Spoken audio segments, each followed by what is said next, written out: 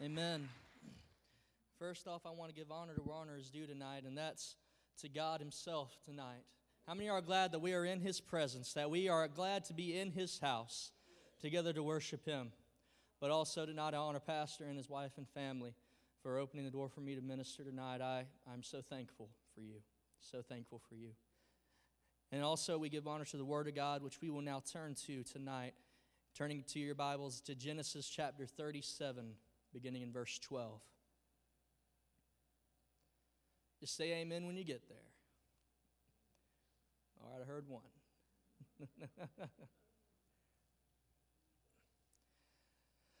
All right. The scripture reads, "Now his brothers had gone to graze their father's flocks near Shechem. And Israel said to Joseph, 'As you know, your brothers are grazing the flocks near Shechem. Come, I am going to send you to them.' 'Very well,' he replied. So he said to him, 'Go and see if all is well with your brothers and with the flocks, and bring word back to me.' Then he sent him off from the valley of Hebron. When Joseph arrived at Shechem, a man found him wandering around in the fields and asked him, 'What are you looking for?' He replied, 'I'm looking for my brothers. Can you tell me where they are grazing their flocks?' 'They have moved on from here,' the man answered. 'I heard them say, let's go to Dothan.'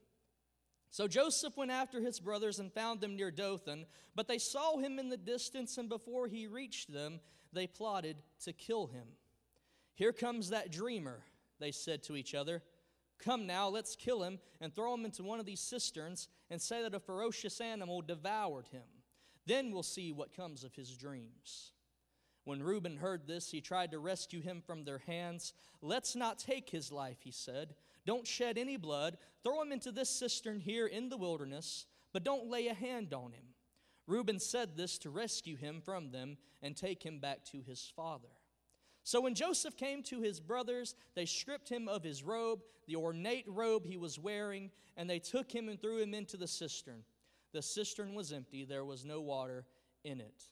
And as they sat down to eat their meal, they looked up and saw a caravan of Ishmaelites coming from Gilead. Their camels were loaded with spices, balm, and myrrh, and they were on their way to take them down to Egypt. Judah said to his brothers, 'What will we gain if we kill our brother and cover up his blood? Come, let's sell him to the Ishmaelites and not lay our hands on him. After all, he is our brother, our own flesh and blood.' His brothers agreed. So when the Midianites merchants came by, his brothers pulled Joseph up out of the cistern and sold him for 20 shekels of silver to the Ishmaelites, who took him to Egypt." Tonight we're going to be talking about coming out of a pit and going to a palace. Amen. Let us pray. Our gracious and heavenly Father, we thank you tonight for the opportunity that we have to come into your presence. I pray, oh God, that, Lord, as I preach the word you gave me, that, Lord, your Holy Spirit would come and would open our hearts to hear what you are speaking. God, open our eyes, Lord God, to see what you are doing. Lord, I pray tonight, Lord, that you will truly minister to our hearts. So, Lord, even through the person ministering to the person in the back, oh God, all over this room, we will not leave the same as we came in. But God, tonight I pray that by the power of your Holy Spirit, you will open our ears to hear what you will our hearts to receive. Amen and amen. And so we open the story of Joseph. And Joseph was sent by his father to his brothers who were out grazing their flocks.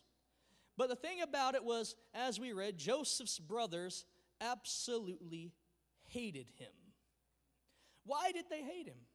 Well, number one, he was daddy's favorite. Joseph could do no wrong in dad's eyes. In fact, it was because Joseph was the son of Rachel. Rachel was the wife that Jacob loved.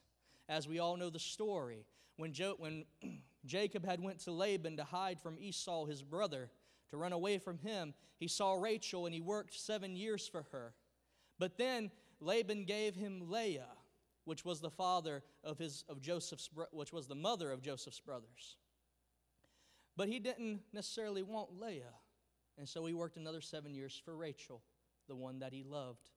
And so when Joseph came along, Joseph was the product of Jacob's 14 years of hard work in order to get the one that he loved. And so, Joseph could do no wrong in his father's eyes. He was what we call the baby of the family. How many of y'all know that when you're the baby of the family, you can get away with anything? How many of us in here are the younger ones in the house tonight? Me, I ain't the younger one. I was the older one. Yeah, I was blessed with that responsibility, amen? Now, my little brother, on the other hand, was the younger one. And he gets away with things that I would never get away with. And so his brothers looked at him this way. In fact, their father even made it an ornate robe, is what the Bible says, a coat of many colors that we know about, and what's very expensive to make.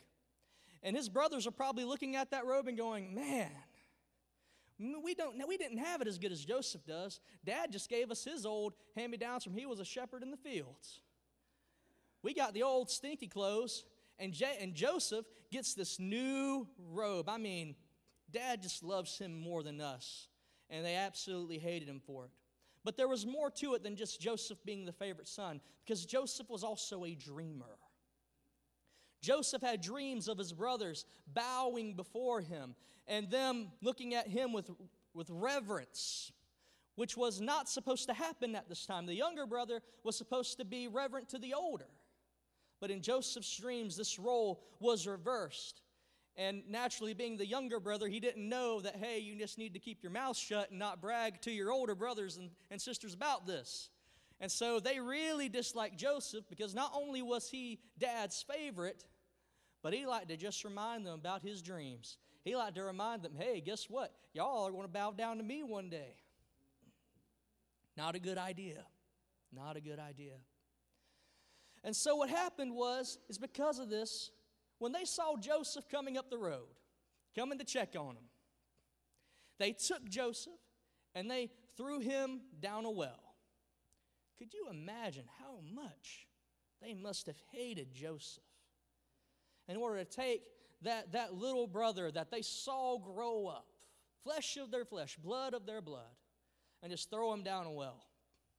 And that was actually the better option. Most of them wanted to just go ahead and kill him. I tell you what, they were so bound up in their jealousy, they were so bound up in their hate of Joseph, that every notion of, hey, that's my brother, or hey, that's my family, just went out the door. Let me tell you something, church. We have to be careful of that in the house of God. We have to be careful of that with our brothers and sisters in Christ. Because when we get to the point where we begin to think and say, man, that person who's really getting under my skin, they better not come around me today. Or man, that person, if they say this to me, I'm going to be able to put them in their place. I know the words to say, I got them lined up. I want to murder them with my words. Let me tell you, if you ever get to that point, you better check your heart. You better check your heart. Because before that person was ever your brother or sister in Christ, they were a child of God. They were a child of God created in His image.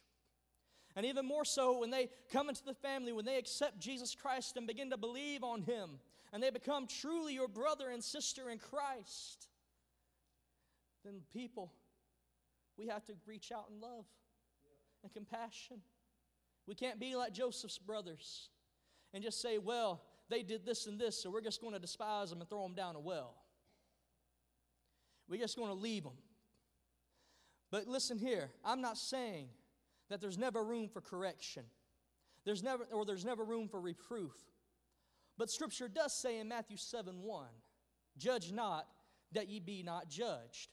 For with what measure you meted out, well, first it says, for with what judgment you judge, you will be judged. And with what measure you met it, you will be measured according to it. So let me tell you something. It's okay to say, hey, you ought not to be doing this. Hey, you ought not to be doing that. Hey, why are you acting this way when a Christian should act this way? But that needs to come from a place of love for that person. It needs to come from a place of, I want to see you transformed in the power of God and in a right relationship with God, because I know I can't walk the road alone, and at some point I'm going to need you to walk down it. And so if we do that, if we correct people with love and with hope and under the Spirit and power of God giving us the words to say, then we can trust that same grace to be meted back to us. Because, let me tell you, when you do things God's way, it goes a lot better than our ways. And so Joseph's brothers threw him down a well. And guess what? They bring him out later on, only to sell him into slavery. So this whole time, Joseph is at the bottom of the well. And he's sitting there. He doesn't know what's going on up at the top. He doesn't know what's happening. And I can just see it right now. His brothers throw down the rope to him to bring him back up. And Joseph's probably thinking, oh, yeah, that was a good one, guys, good one. Now we can just all joke and go home to Dad. But that wasn't the case. They only wanted to bring him up to sell him into slavery. Moral of this story is that not everyone who drags you out of a hole is therefore your good. Not everyone who offers to get you out of trouble is therefore your benefit. I'm reminded oftentimes of a man down in Colombia named Pablo Escobar. If y'all know him, y'all know how evil he was during his time there. The things that he did, building an empire based on narcotics and cocaine and violence. But when he first began to really make his impact there, he would go to the small, poor villages there in Medellin, Colombia, where he was at. And he would begin to build houses for those who didn't have houses. He would build schools for them who didn't have schools. Hospitals. It looked like he was being a good, upstanding citizen. But it was only to have influence over them. It was only to have influence over them, to draw them into his corrupt empire. So that he could go back to him and say, hey, I need you to do this, or I need you to do that, and they do it.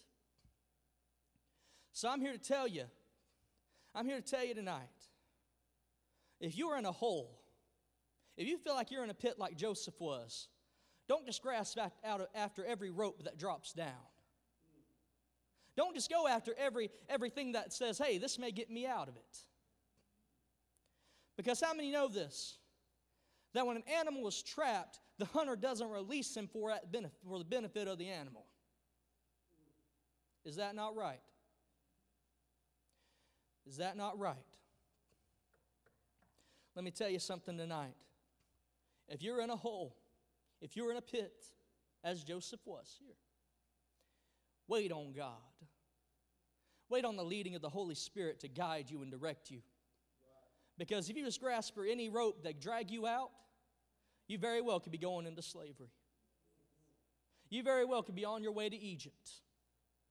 You very well could be on your way to being out of the will of God at that moment. So people tonight, let's do as Isaiah instructs and wait upon the Lord. Let's wait upon the Lord. So Joseph, he's bought as a slave, and he's taken to Egypt. And we pick up his story in Genesis chapter 39, verse 1. And it reads, when Joseph was taken to Egypt by the Ishmaelite traders, he was purchased by Potiphar, an Egyptian officer. Potiphar was captain of the guard for Pharaoh, the king of Egypt. But the Lord was with Joseph. So he succeeded in everything he did as he served in the home of his Egyptian master. Potiphar noticed this and realized that the Lord was with Joseph, giving him success in everything he did. This pleased Potiphar. So he soon made Joseph his personal attendant, and he put him in charge of his entire household and everything he owned. And from the day Joseph was put in charge of his master's household and property, the Lord began to bless Potiphar's house for Joseph's sake. All his house affairs ran smoothly, and his crops and livestock flourished. So Potiphar gave Joseph complete administrative responsibility over everything he owned. With Joseph there, he didn't worry about a thing except what kind of food to eat. So we scratch up the story of Joseph here, and he's sold to Potiphar and becomes a slave in his house. But God blesses Joseph. And Potiphar makes him over the operations of his house, and God blesses him. To the point where, as we just read in Scripture, all Joseph had to worry about was what he was going to eat that day. Could you imagine that? Where your only worry day to day is, hey, what's going to be on the table when I get home for dinner? What's going to be there for lunch today? Well, your biggest problem in life is, man, the wife made potato salad, and I really wanted fried chicken. That's your biggest worry in life. We can see that Joseph was having a good life. So Joseph had this freedom from worry, and yet he was still a slave. But the story doesn't end there. Things are about to turn even worse for Joseph, it seems. So Potiphar's wife makes her romantic advances toward Joseph, as we know the story. And Joseph, he refuses, so she lies on him, and he gets thrown in a pit again, in an Egyptian prison. And in chapter 39, verse 19, we pick up the story once again. So Potiphar was furious when he heard his wife's story about how Joseph had treated her. So he took Joseph and threw him into the prison where the king's prisoners were held, and there he remained. But the Lord was with Joseph in the prison and showed him his faithful love. And the Lord made Joseph a favorite with the prison warden. And before long, the warden put Joseph in charge of all the other prisoners and over everything that happened in the prison. The warden had no more worries because Joseph took care of everything, and the Lord was with him and caused everything he did to succeed. So even in prison, God blesses Joseph to the point where he's running the prison as an inmate. Could you imagine that? What if the county jail here just decided one day that, hey, this inmate, he's been so great and so good, you know what? We're just going to give him up, just run the jail. He's going to run everything, finances, everything. He determines who's on shift and all of this. Could you imagine that? That's unthinkable. It's unthinkable. But yet, God blesses Joseph in the place of his cursing, where it seems like he needs to be despaired and discouraged. He blesses him to the point where the unthinkable happens. Joseph begins to succeed. Joseph begins to move forward. Because even when Joseph is in prison, even when Joseph is in a place of despair, God is still with him. And let me tell you something. Joseph was a slave and a prisoner and was blessed. God blesses him in places where others would have said he was cursed. God took what man meant for evil and turned for Joseph's good. And as I said, Joseph was a prisoner and a slave, but God blessed him. How blessed are we? How blessed are we? How blessed are we in our positions in life? Because I look around this room today, I don't see slaves. I look around this room today, I don't see prisoners. But let me tell you something. We're pretty blessed. We're pretty blessed. To even to the point where you think you're in a place of discouragement, as Joseph was. You just need to look up to God and say, Lord, what's your will? God, why do you have me here? And begin to count the blessings in your life. There used to be something that was taught to me as a boy, and it was to count my blessings. To count the things that God had done for me. Because how many of you know that His mercies and His blessings are new every morning? No matter where I am, no matter where I am, even as the psalmist said, even if I make my bed in hell, God is still with me. And if God is still with me, I'm still blessed. Am I not right? God can bless you wherever you are. Because Joseph was in a place of despair. Joseph could have looked around and said, Lord, how did I even get here? Joseph was a dreamer. Joseph had dreams. He had aspirations. He had dreams of greatness. Yet he was at the bottom. But you know what Joseph did? He worked. He pressed through. He pressed on. And the Lord blessed him. So let me tell you tonight, when we go through things, we need to keep doing the work of God. We need to keep pressing forward and moving on, because God will give us the strength to do it. Amen? God will give us the strength. And so, now we're going to turn to another turn in the story. We're going to make ourselves pretty much right there with Joseph, coming out of the prison again. The first time he came out of a pit, he was sold into slavery. But now, Joseph is going to come out of a prison, and he's going to experience what it means when God brings you out. And so while Joseph was in prison, across the Nile River in Egypt was Pharaoh's house, was the palace. And at that night, Pharaoh began to toss and began to turn in the grips of a nightmare.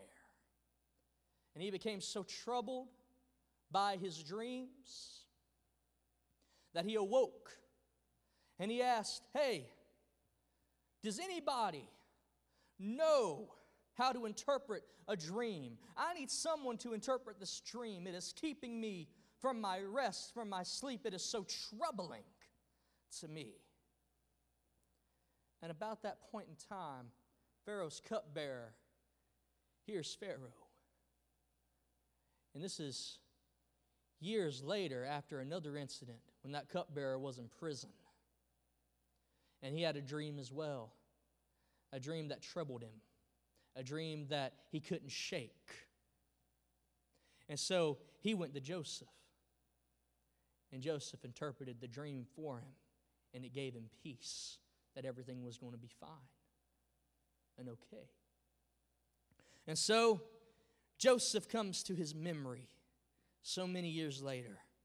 All the while Joseph's been working in the prison. And so the cupbearer turns to Pharaoh and says, "Pharaoh, I know a man. I know a man who can interpret your dream. I know a man who can interpret your dream that is troubling you so." And he said he's in the prison and his name's Joseph. If you bring him here, he can interpret your dream. Let me tell you something right now. Joseph had no idea that cupbearer was going to do that with Pharaoh. So let me tell you something. When you are in your pit of despair and your pit of discouragement, and even though it doesn't look like the hand of God is moving for you, trust me, it's moving on your behalf. You don't know what people are talking about behind closed doors. You don't know what people are talking about in back rooms. You don't know what's being decided in regards to you with God's hand upon it. All we have to do is trust and obey. For there is no other way to be happy in Jesus but to trust and obey. Amen? So you don't know what God's going to do. Just trust and obey. Amen. And so Pharaoh sends his men to the prison, and they bring Joseph to Pharaoh. And Pharaoh tells him about his dream. He tells him about the 7 good bundles of grain that are there, that are devoured by the 7 bad bundles of grain. And he also tells them about the 7 fat cows in his dream, and then about how out of the Nile River came 7 diseased, starved cows that devoured the 7 full ones. I tell you what, that's a complete mystery to me as I read it. So I imagine what it must have been like for Pharaoh. But for Joseph, who had an answer from God, the answer was clear. And Joseph turned to Pharaoh and said, "Pharaoh, what your dream means is that for 7 years you're going to have plenty. You're not going to have to worry about how much grain's going to come in. You're not going to worry about how much livestock you're going to have. You don't have to worry about it. Because you're going to have 7 years of plenty, 7 years of surplus, and everything is going to be great. But after that 7 years, Pharaoh, there are going to come 7 years of famine. A famine so great that if you do not prepare for it, it'll destroy your kingdom, destroy your people, destroy you. And so Pharaoh looks at him and says, Joseph, what can we do about it? And Joseph said, look, have somebody put in charge during the 7 years of plenty to take a percentage of whatever is the surplus and put it aside for the 7 years of famine. And Pharaoh is so touched by Joseph, is so struck by his insight, that he appoints Joseph to be second in command of all Egypt, and puts him in charge of the effort to preserve that surplus for the years of the famine that was coming. And if you know the story well, you know that Joseph did just that, and he oversaw it. And Egypt was spared during the famine, but not just Egypt. So was his family. Joseph's very family that threw him in the well was preserved through him. Joseph's dreams came true as his brothers came to him and they bowed before him for help. And so what we see in the life of Joseph, in this drama of a human story that we see, is a person that is really going in between palaces and pits. Because in the beginning, he's favored by Jacob. He's in a palace with his father. He can do whatever he wants. Then his brothers throw him into a pit. He's sold into slavery. He's thrown into another one as he's thrown in prison. But yet God brings him up back to the palace, back to where he can have an impact for the kingdom. And I'm here to tell you tonight that tonight, even though you may feel as if you're in a pit, and some of us tonight, we don't even have to feel it. We know it. God can bring you out just like he did Joseph. Because God is no respecter of persons. What he has done for others, he will do for you. So as we stand tonight,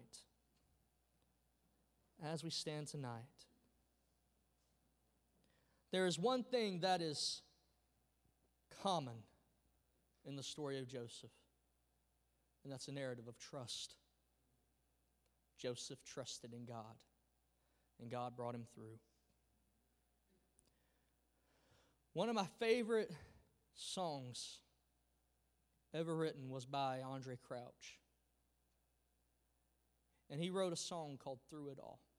And when asked about the song years later, he says, many of the songs I've written speak to me as far as telling me the process of how to get through things.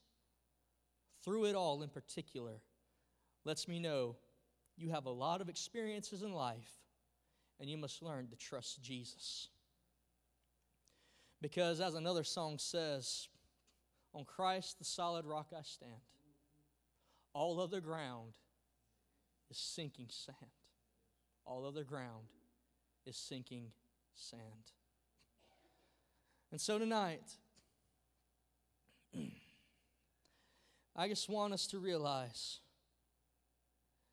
that we can trust in Jesus like Joseph did. Whether we're in the pit, whether we're in the palace, whether we're in the prison, we can trust in Jesus. And he won't let us down. And so one of my favorite verses from Through It All goes something like this. I thank God for the mountains, and I thank him for the valleys. I thank him for the storms he brought me through. For if I'd never had a problem, I wouldn't know that God could solve them. And I wouldn't know what faith in God could do. If you know the chorus, let's just sing it together. Through it all, I've learned to trust in Jesus. I've learned to trust in God. Through it all, I've learned to depend upon His word. Amen. Amen. Tonight, could we just lift our hands together? Could we just pray together? Lord, we thank you tonight for your presence. We thank you, God, for your Holy Spirit. We thank you, God, that, Lord, you are with us wherever we go. That your word says you will never leave us, nor will you forsake us. But God, you are always with us. And not just with us, oh God, but you know what we go through. Because your word says that Jesus, He knows what we go through. Because Jesus experienced what we experience. Nothing catches you off guard. There is nothing that we can go through, oh Lord, that you don't know how we feel. And so tonight, God, we give you thanks and we give you honor, we give you glory. Amen. Amen. So tonight, before I give the call to the altar, I was in a setting at Lee University where they were talking about the concept of suffering. Why do people go through what they go through? And one of my friends was on a panel and he was asked that question. It was like, well, how does God view it? How does God view our suffering? And he probably gave one of the most profound answers I've heard. And it's this, that Jesus turns to him. And he says, look at the nails, scars in my hands. Look at the place in my side. Look at the scars in my feet. Me too. Me too. I know what you go through. I suffer with you. And let me tell you something. So tonight, we have this confidence that Jesus Christ has suffered as we do. And not only that, but we can count it as a blessing, as the Scripture says, to suffer as Christ did. Because we know that, as another song goes, the harder the battle, the sweeter the victory. And that's the whole point of it, is that Jesus Christ experienced that suffering, not so that we would never have to go through it, but that when we do, we know He'll bring us out. And so tonight, I think this altar just needs to be open, both for those who are experiencing suffering right now, but also for those who need to thank God for bringing them out. Because how many of you know that when God does bring you out, He deserves the praise. He deserves all the honor. He deserves all the glory. But not only that, but He calls us to join alongside one another and help each other through, to bear one another's burdens. And so tonight, could we just come together up at the front together? Could we just pray with one another